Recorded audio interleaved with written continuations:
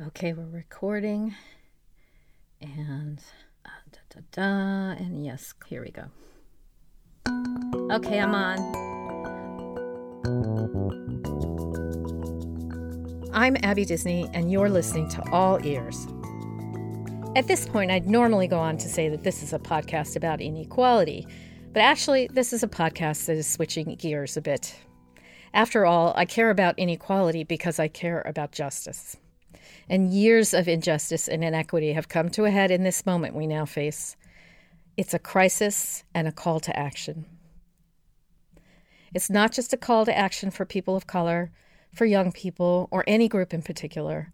It's a call to all Americans.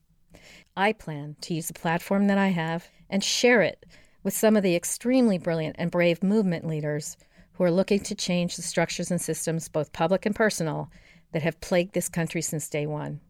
I want to listen and learn from them about what they're doing and why, and I hope to help all of you learn from them so that you can figure out what your role in this historic moment should be. Remember, you can't stand still on a moving train, and not to have a role is a role in itself.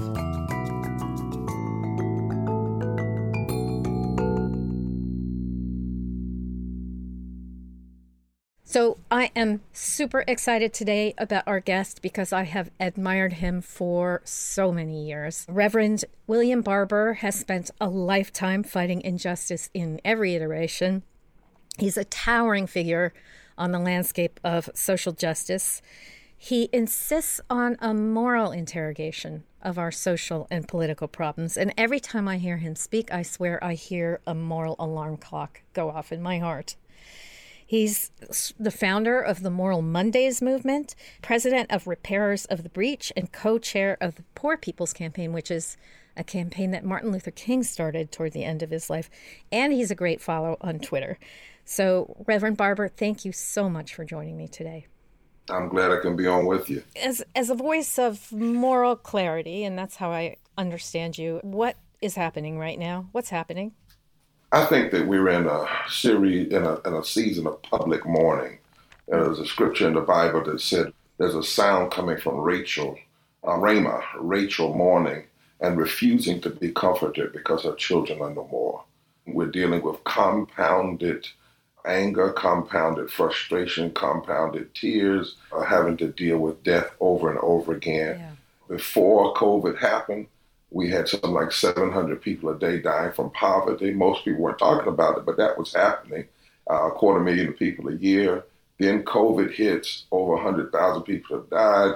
Then we find out that 60% of them or more didn't have to die if we hadn't had such an irresponsible and negligent reaction from our government. And then we see a lynching from start to finish. We actually see a lynching in front of us and hear the person crying out.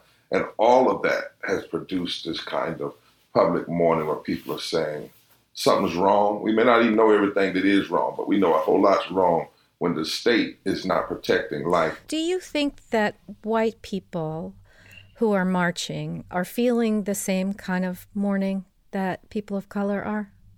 I don't know if it's the same. I think that what happened is when George Floyd said, "I can't breathe," that a lot of other people can identify. His cry, "I can't breathe." I think it touched something deeply in all people. But I don't separate it from all the other pressures and all the other deaths and all the way that so many Americans, so many people are feeling like there's this knee on their neck as well. There's this pressure on them as well. And I think there is a lot of young people saying, we heard these stories from our parents. We're not going to allow this to continue in the time in which we live. I think that there's so many pressures, in the Poor People's Campaign.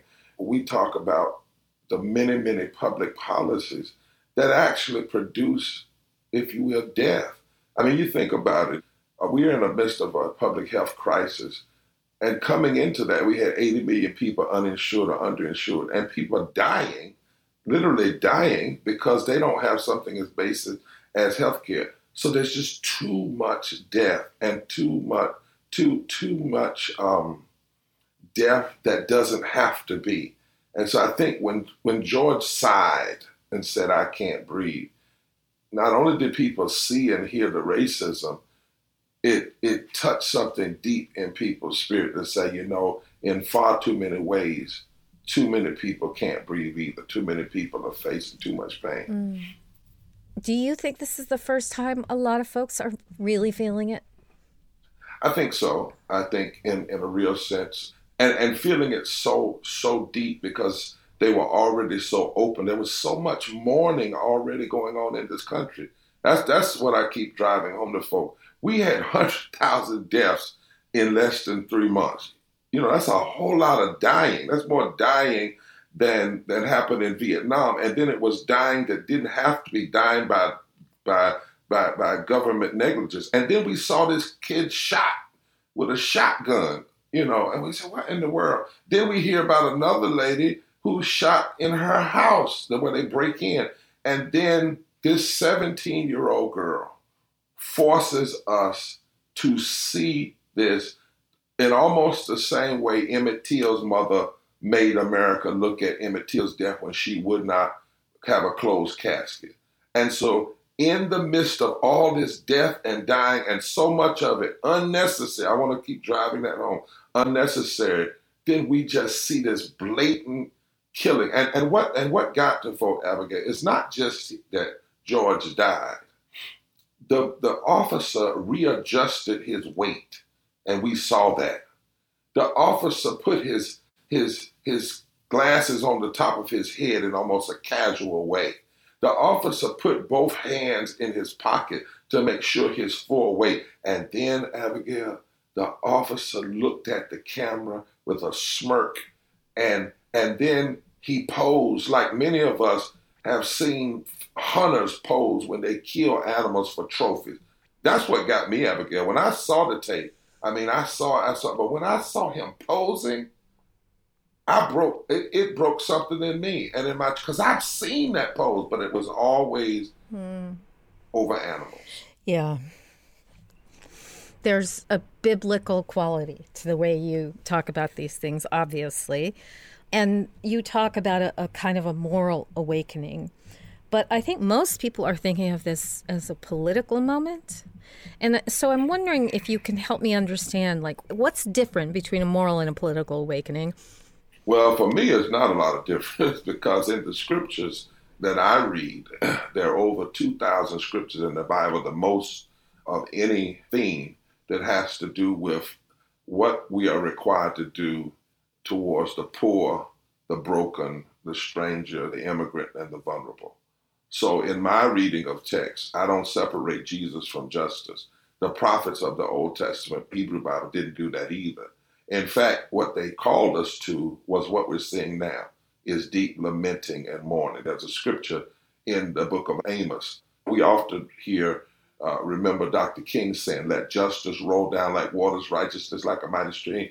But before you get to that scripture, about 3 scriptures above it, it actually says, God says, I'm looking for a remnant of people who are so disgusted by what they see and all of the death and all of the destruction, I'm paraphrasing it, that they will lament in the street, that they will wail openly, that they will go in the streets and shut down the malls and shut down the businesses and refuse to take no for an answer.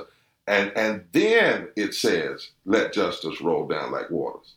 So I think in this moment, it is deeply moral and it is deeply political, and you cannot separate the cries in the street because the mourning is telling us what we need to do. Now, if we turn this mourning and these cries into public policy that challenges all of the policies of death, the things that don't have to be, then we'll be better on the other side. If we don't, God help us. So let me ask you then, because there's always this question of why does this persist in this country? Why is this deep original sin of racism so powerfully wired into the country? And some people argue, and I think there is some truth to this, that, there was never a truth and reconciliation process. once the slaves were emancipated. And goodness knows the atrocities have continued since then. But the fact that there's never been the mourning period, there's never been the lamentation, there's never been the apology, there's never been an ownership of responsibility, and God knows reconciliation. Do you think it's possible for there to be some kind of reconciliation and healing of these ruptures at this time? Are we on our way into maybe something like that? I pray so. That's what we're working towards in the Poor People's Campaign, a national call for moral revival. That's why we say there are 5 interlocking injustices that America has to deal with: systemic racism, systemic poverty, ecological devastation, denial of health care, the war economy, and the false moral narrative of religious nationalism. But all 5 of them are interlocking, and they can't be dealt with separately. I pray that America recognizes that she has 2 great wounds, at least open: the wound of racism and the wound of poverty. The pandemic has exposed those wounds as being continual threats to our national security. But I will say, Abigail, we first have to have conciliation. You can't have wreck. You can't read something that you never had. And as you rightly said, we had even a civil war, but we never really had repentance. If you can keep people in slavery for 250 years, and then another 100 years of Jim Crow, and then just say, oops, I'm sorry. That's not reconciliation or reparation. That's a cop-out. Yeah. If I might, real quickly, there's these elements that we have to understand about racism and whiteness. The system of slavery was upheld by bad biology. That is, you can look at a person's skin color and tell their brain capacity. Sick sociology, that people by design have to live in a hierarchy. Somebody's over, somebody's under. Evil economics, the end justifies the means. And so it doesn't matter what you do as long as at the end of it you have economic prosperity. But then the 4th pillar that undergirded slavery was heretical ontology. And that is, God intended it this way. So that racism is not just a sociological problem, it's a theological problem. It literally is a religion. Yeah. And until you deal with it from that perspective and understand it's not just a feeling, it is a religion that actually determines public policy. So you have to repent of it in the heart, but you also, as Dr. King says, have to change the heart of our policies. We talk a bit about, off and on in this program and in my life, I talk about white fragility. Even white people who, seem to be liberal and Democrats and would vote for Obama a 3rd time, all of that, still kind of can't get comfortable with the idea that it's not perfect yet. Why are they so averse to talking about first conciliation and then reconciliation? Well, maybe because to talk about conciliation means that we all have to disassociate from the myth and the mythologies that we've been taught. It's earth-shattering to have to deal with it. I never will forget when the candidate for governor lost to Doug Wilder. Doug Wilder's first black governor of Virginia. Right. And the candidate that lost to him kept calling for recounts. And I asked one day, I said, why don't he stop? And one of the deacons in my church, who wasn't even a college-educated man, said, Reverend Barber, his mama lied to him. He can't stop. I said, what do you mean? He said his mama told him every day of his life he might lose to a black man on the basketball court or the football field, but never if he ran for governor would he lose to a black man. His whole world is being turned upside down. And when it comes to liberals, so-called liberals, Dr. King talked about that because it was a lot of liberals that wanted peace and the status quo rather than justice. And see, true conciliation means we got to deal with a whole lot of issues around justice. We have to deal with sharing power. We have to deal with an upheaval of our history and upheaval of our economics. So we have a whole lot of change in Abigail to do. And there are a whole lot of reasons probably we can't get into on this podcast, but there needs to be a full all-out repentance, and that includes the mind, the heart, and it has to include public policy. I'm of the opinion, having spent some time in some very conservative churches with some very religious or believing Christians. Can I tease you real quick on that? Yes, please. Please don't call it conservative. Okay. Because I'm conservative. I believe in conserving. See, conserve means to hold on to the essence of, and the essence of the Bible is love. So I don't know what they are, but a lot of these places ain't conservative. They something, but they're not conservative. Okay. How about heretical ontologists? Well, maybe that. Okay. So I've spent some time with the heretical ontologists, and the emotion that overwhelmed me that I saw in every church I went to, that I was very surprised by, was fear. Fear shot through every single person in those places. They were convinced that if the liberals won, there was going to be a slaughter of Christians. They really believed this kind of thing. And I asked the minister that I was working with, but if you really believe what you say you believe about God welcoming you, why so afraid? Mm-hmm. How do you help Americans find their way through the thicket of fear that they are living in right now to get to the point where they can embrace at least some change? Well, let me take on this fear piece first. The Bible says perfect love casts out all fear. And so when you think about racism, it is rooted deeply in fear and in hate. Remember that there was the civil war in the church before there was a civil war in the country. Yeah. That's people don't really realize that. They forget the church split first.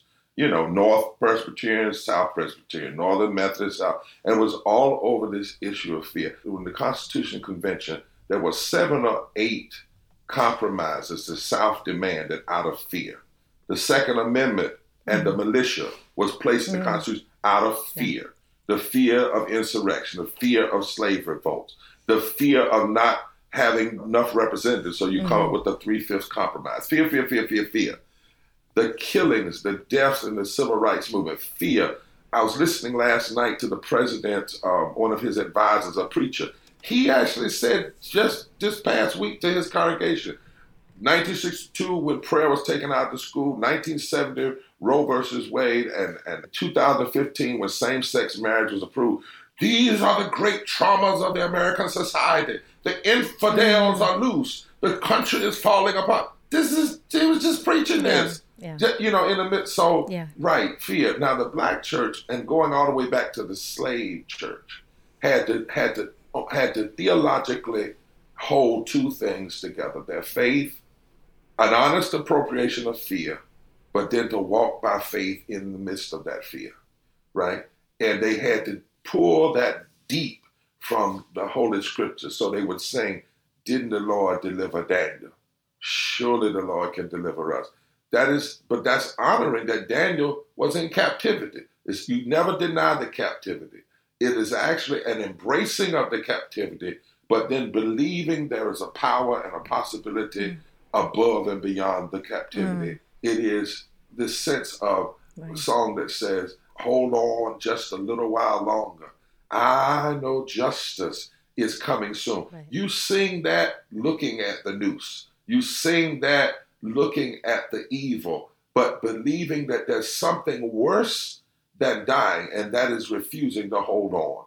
And even if all you do is pass on the gift of holding on, this kind of determination that says that I ain't gonna let nobody turn me around. I may not change everything, but if I fall, I'm not falling backwards, as Fannie Lou Hamer said, or as Medgar Evers said, I'm not falling backwards, I'm falling forward.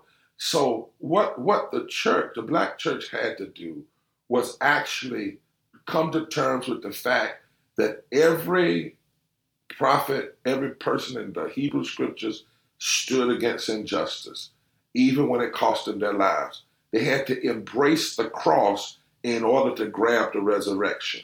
They had to see life as this place where we're in this battle. We wrestle not against flesh and blood, but against wickedness in high places. But you wrestle, and you love, and you don't give up your sense of self. You even in the midst of all of this, you fight the systems, but you still hope for transformation. That's what people didn't understand about the courage of Dr. King. When he said, "I love," he wasn't saying he liked his enemy. He liked people that, he said, "I refuse to become what I hate." I refuse to become the very thing I'm trying to fight against, because I believe in the possibility of redemption. Because if you don't believe in redemption, if you don't have the prophetic imagination, even in the midst of despair, to believe in the possibility of hope, the despair will destroy you. It will kill you. And so there's a sense in which, right in the midst of despair, people often ask me, are you optimistic? No. Well, what are you? I'm hopeful. Because my theology, the theology that I grew up with, says I can't walk past the despair. You don't have to be a person of faith, honestly, to believe that there's something worse than dying. Oh, no. That is a really important thing to know, because if all we're doing here on this earth is just lengthening the time we get here and then it's all done, that's a pretty meaningless way to go about your business. But, that's right. What about the young people in the movement who are expressing some impatience with what they think of as their parents' and grandparents' version of nonviolent resistance? I worry about that because I feel that nonviolent organizing, the best America has ever been, has been Martin Luther King. So do you encounter that much? And what do you say? Not only do I counter it, I have it. But I think that we misappropriate Dr. King that's what I don't like about the way in which the corporate world has misappropriated him. For instance, we talk about Dr. King, about I Have a Dream, and missed that the speech had 17 other minutes to it, and that the speech actually was normalcy no longer.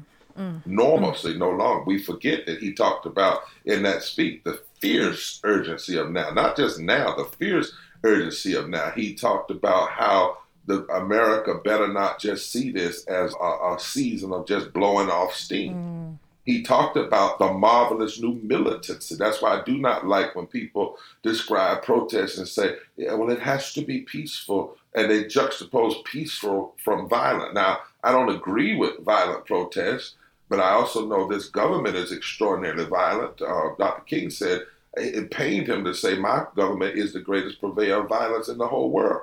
But a protest does not mean a protest without tension.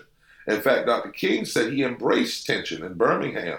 He said in the letter from the Birmingham jail, he said nonviolence, direct action is supposed to create tension.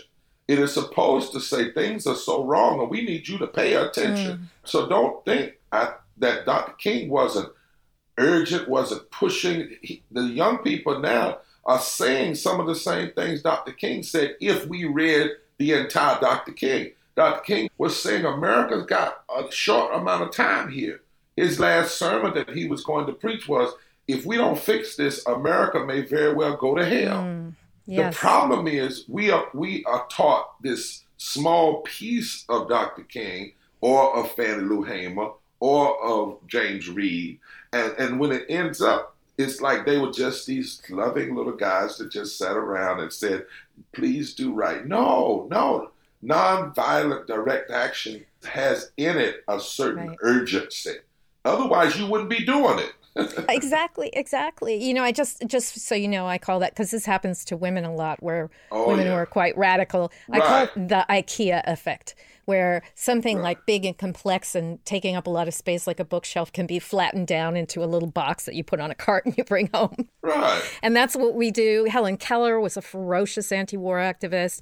Florence Nightingale was a rebel and profoundly... Mother Jones? Yes, exactly. And so... Lucretia Mott. Lucretia Mott. Yes. Yeah, exactly. We sort of bottle them and hand them to the children because we think the children can't handle the tension. Yeah. But of course, the children need the tension. They want the tension. They crave it. Yeah. All the prophets of the Bible were like, look, Jeremiah, oh, that my head was a fountain of waters that I might cry on behalf of my people. Jesus crying over the city saying, you love the tombs of the prophets. Yes. You love the tombs of the prophets, but you don't love the prophets. I pray that they might be one. I wake up every morning sick and tired of racism. I want it to be over. Now, on the other side, though, we don't wake up every morning saying, if it doesn't change tomorrow, I'm going to self-destruct. That's a different reality. That's where faith comes into it. And I don't have a very conventional kind of faith. I call myself a militant agnostic. But I do believe in the power of believing that there's something more out there than dying, and that there's something important every day. And I have faith in people of faith. Because if they really do what the Bible is telling them to do, Wow. this would be an entirely different country. I was once on Bill Maher, and I told him I was an atheist too. He said, "What?" I said, "Sure. If you try to tell me to believe in a God who's anti-women and anti-gay and anti-black people and pro-war, I don't believe in that God either." I do. I also say that when we talk about faith, it can be the deep religious principles of love and justice, grace and mercy and truth. But also in our movement, we say our moral movement can be rooted in the deepest principles of our Constitution. Mm-hmm. I was so upset the other day when the president said the crown jewel of our country is law and order. He pulled that from George Wallace and Bill Bull Connor and every slave master that ever existed who didn't want the slaves to insurrect. But actually, the crown jewels are establishment of justice. Providing for the common defense, promoting the general welfare, ensuring domestic tranquility, equal protection under the law, and freedom of speech. If we actually operated on those principles from a moral perspective, if every piece of legislation had to meet those standards. Yeah. So I slipped up the other day because I was thinking, I wonder when these protests are going to be over. And, so my life can be more convenient and I can get back to business. And then the voice in my head said, oh, my God, you didn't really just do that. These protests need to never end. They may transform. They may evolve. But this needs to never end.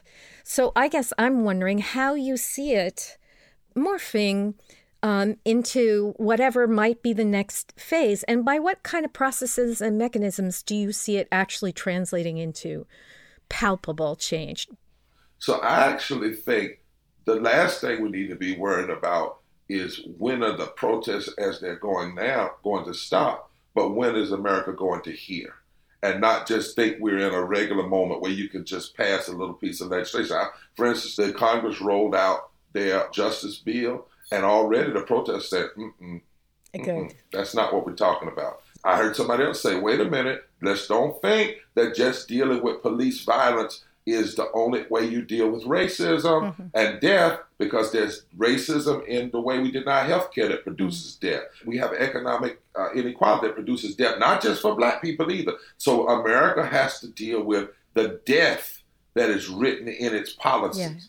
Yeah. Somebody else was saying, wait a minute, now before George was ever murdered by this cop, the systems were suffocating him.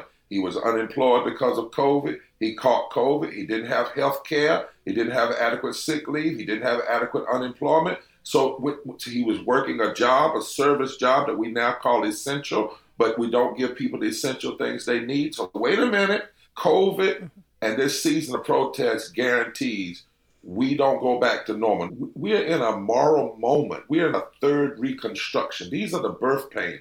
We had a first Reconstruction right after slavery. We had a third Reconstruction right after the passage of the Brown versus Board decision. We're in the middle of a third Reconstruction. The question before us now is, can America be? It's not just can we have another bill or can we do another project. We literally are in that moment that is asking, can America or will America be? Yeah. So white people do have money disproportionate to black people. I had Darren Walker a few weeks ago and we talked about philanthropy and how helpful and not helpful philanthropy is. And he reminded me that Andrew Carnegie, who was kind of, in many cases, the father of modern American philanthropy, said very clearly that capitalism is, unfortunately going to cause some people to be poor. And that's just a bummer. And so we do philanthropy to help them because, of their necessary poverty. Where should the white money go? If there's a real ally out there who's just got buckets of money, what should they be doing? Well, I was sitting there laughing at the Carnegie quote. He said it's going to make some people poor, just not me. Yeah. Yeah, I'm pretty sure the quote didn't include the word bummer. I think that was my addition. But anyway. Right. Yeah. And I don't believe that. I think that so much of what we see are matters of choice, not matters of predestination. Yeah. And I can't ever accept that, because then that feeds right into the philosophy that allowed slavery. Well, some people just predestined, or that it allows that kind of evil economics. Well, even if it means, some millions of people have to be slaves, as long as we end up with this country with this great GDP in the future, and as long as we can jump ahead of all these European countries economically by enslaving people for a couple of hundred years, well, it's all worth it. But I think that movements that are focused on building broad-based, from the ground up, intersectional coalitions, I do struggle sometimes with those who say white people can be involved, but they can't lead, because, I remember when Malcolm said that and he turned away from that. But also, that's not our history.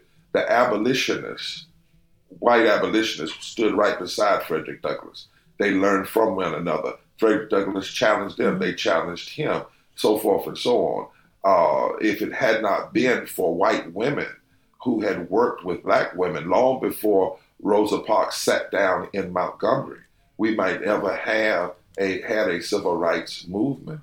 And so I think that investing in those groups that are seeing issues as interlocking. Everything you've heard me talk about today, Abigail, is the same thing I talked about when I went to Hazard County, Kentucky, where the Dukes of Hazzard come from, with the Confederate flag. Quick story, and I know we got to go. Quick story. Yes.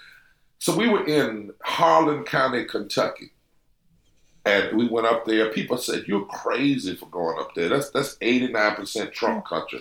We went back there. 500 people came out that day, almost all white. We brought some black people from Louisville, and we started teaching them by using these maps showing the interconnection between those who vote for systemic racist voter suppression versus those who block coal miners from having their union rights. And when we finished, one guy stood up and said, "Reb, well, damn, we being played against each other." I said, "Exactly right." And we organize up there now. We have the Hatfields and the McCoys in the same room with black folk from Louisville organizing. And because of that, 3 of those counties turned and they got a new governor. The night he won, he stood at that podium and said, "I have learned in this campaign that some things are not about left versus right, liberal versus conservative, or Democrat versus Republican, but right versus wrong." Yeah. I believe that can happen all over the country. Yeah. And I pray that we recognize that these 5 interlocking evils, these 5 interlocking injustices, in all of their breadth. We cannot be a society that has 140 million people, poor and low wealth, 43% of this country that will go over 50% because of this COVID, and 700 people dying a day from poverty before all this happened. And not a word, not a debate, not a presidential debate about poverty, not a presidential debate even about, say, voting rights. When we have less voting rights today than we had August 6, 1965, because the Voting Rights Act has been gutted. We want to talk about racism. McConnell has blocked fixing the Voting Rights Act for over 2,000 days. Yes. Strom Thurmond blocked the Civil Rights Act of 1957 for 1 day, and we called him a racist. So we're going to even have to expand how we talk about racism. We've got 53 cents of every discretionary dollar being spent on the military, less than 15 cents of every discretionary dollar spent on infrastructure, education, healthcare. Let the protests continue. Let them deepen. Open our consciousness up. I hope they fully break us open to a kind of consciousness that says the America that was had some good points, but it surely wasn't good enough, and it has to change. I don't even want to go back to a new normal. Maybe that's not where we need to be. Maybe we need a full transformation and a revolution of values in this moment, and a revival, a moral, constitutional revival in this country. You always make me want to say amen. Amen. Agnostics can say amen. Amen. Always. Yeah. Always. So I wouldn't be doing a very good job if I didn't ask you about the Poor People's Campaign and the big event you have coming up in a few weeks. Well, we've been organizing for 3 years. Everybody can go to www.june2020. And on that day, we had planned to be on Pennsylvania Avenue with tens of thousands of people from 45 states. It's now going to be a live stream event. Mass Poor People's Assembly, Moral March on Washington, D.C. digital gathering. And it's the first salvo to say the narrative is changing and we're going to be a power. And the theme of it is somebody's been hurting our brothers and sisters and it's gone on far too long and we won't be silent anymore. Beautiful, beautiful. You are just have been for years for me, since Moral Mondays when I first heard of you, such an inspiration and a voice that I want to follow. So thank you so much for joining me. Oh, thank you. You know what? You have a rare combination of speaking the truth and knowing how to win, that is. Uh-oh.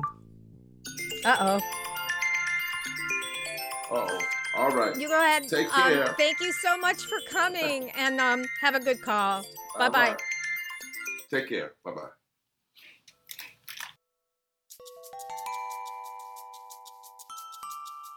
If you want to learn more about the Digital March, go to www.poorpeoplescampaign.org. You can register there, and you can also order Reverend Barber's book, We Are Called to Be a Movement, that's coming out this week. On Twitter, he's at Rev Dr. Barber.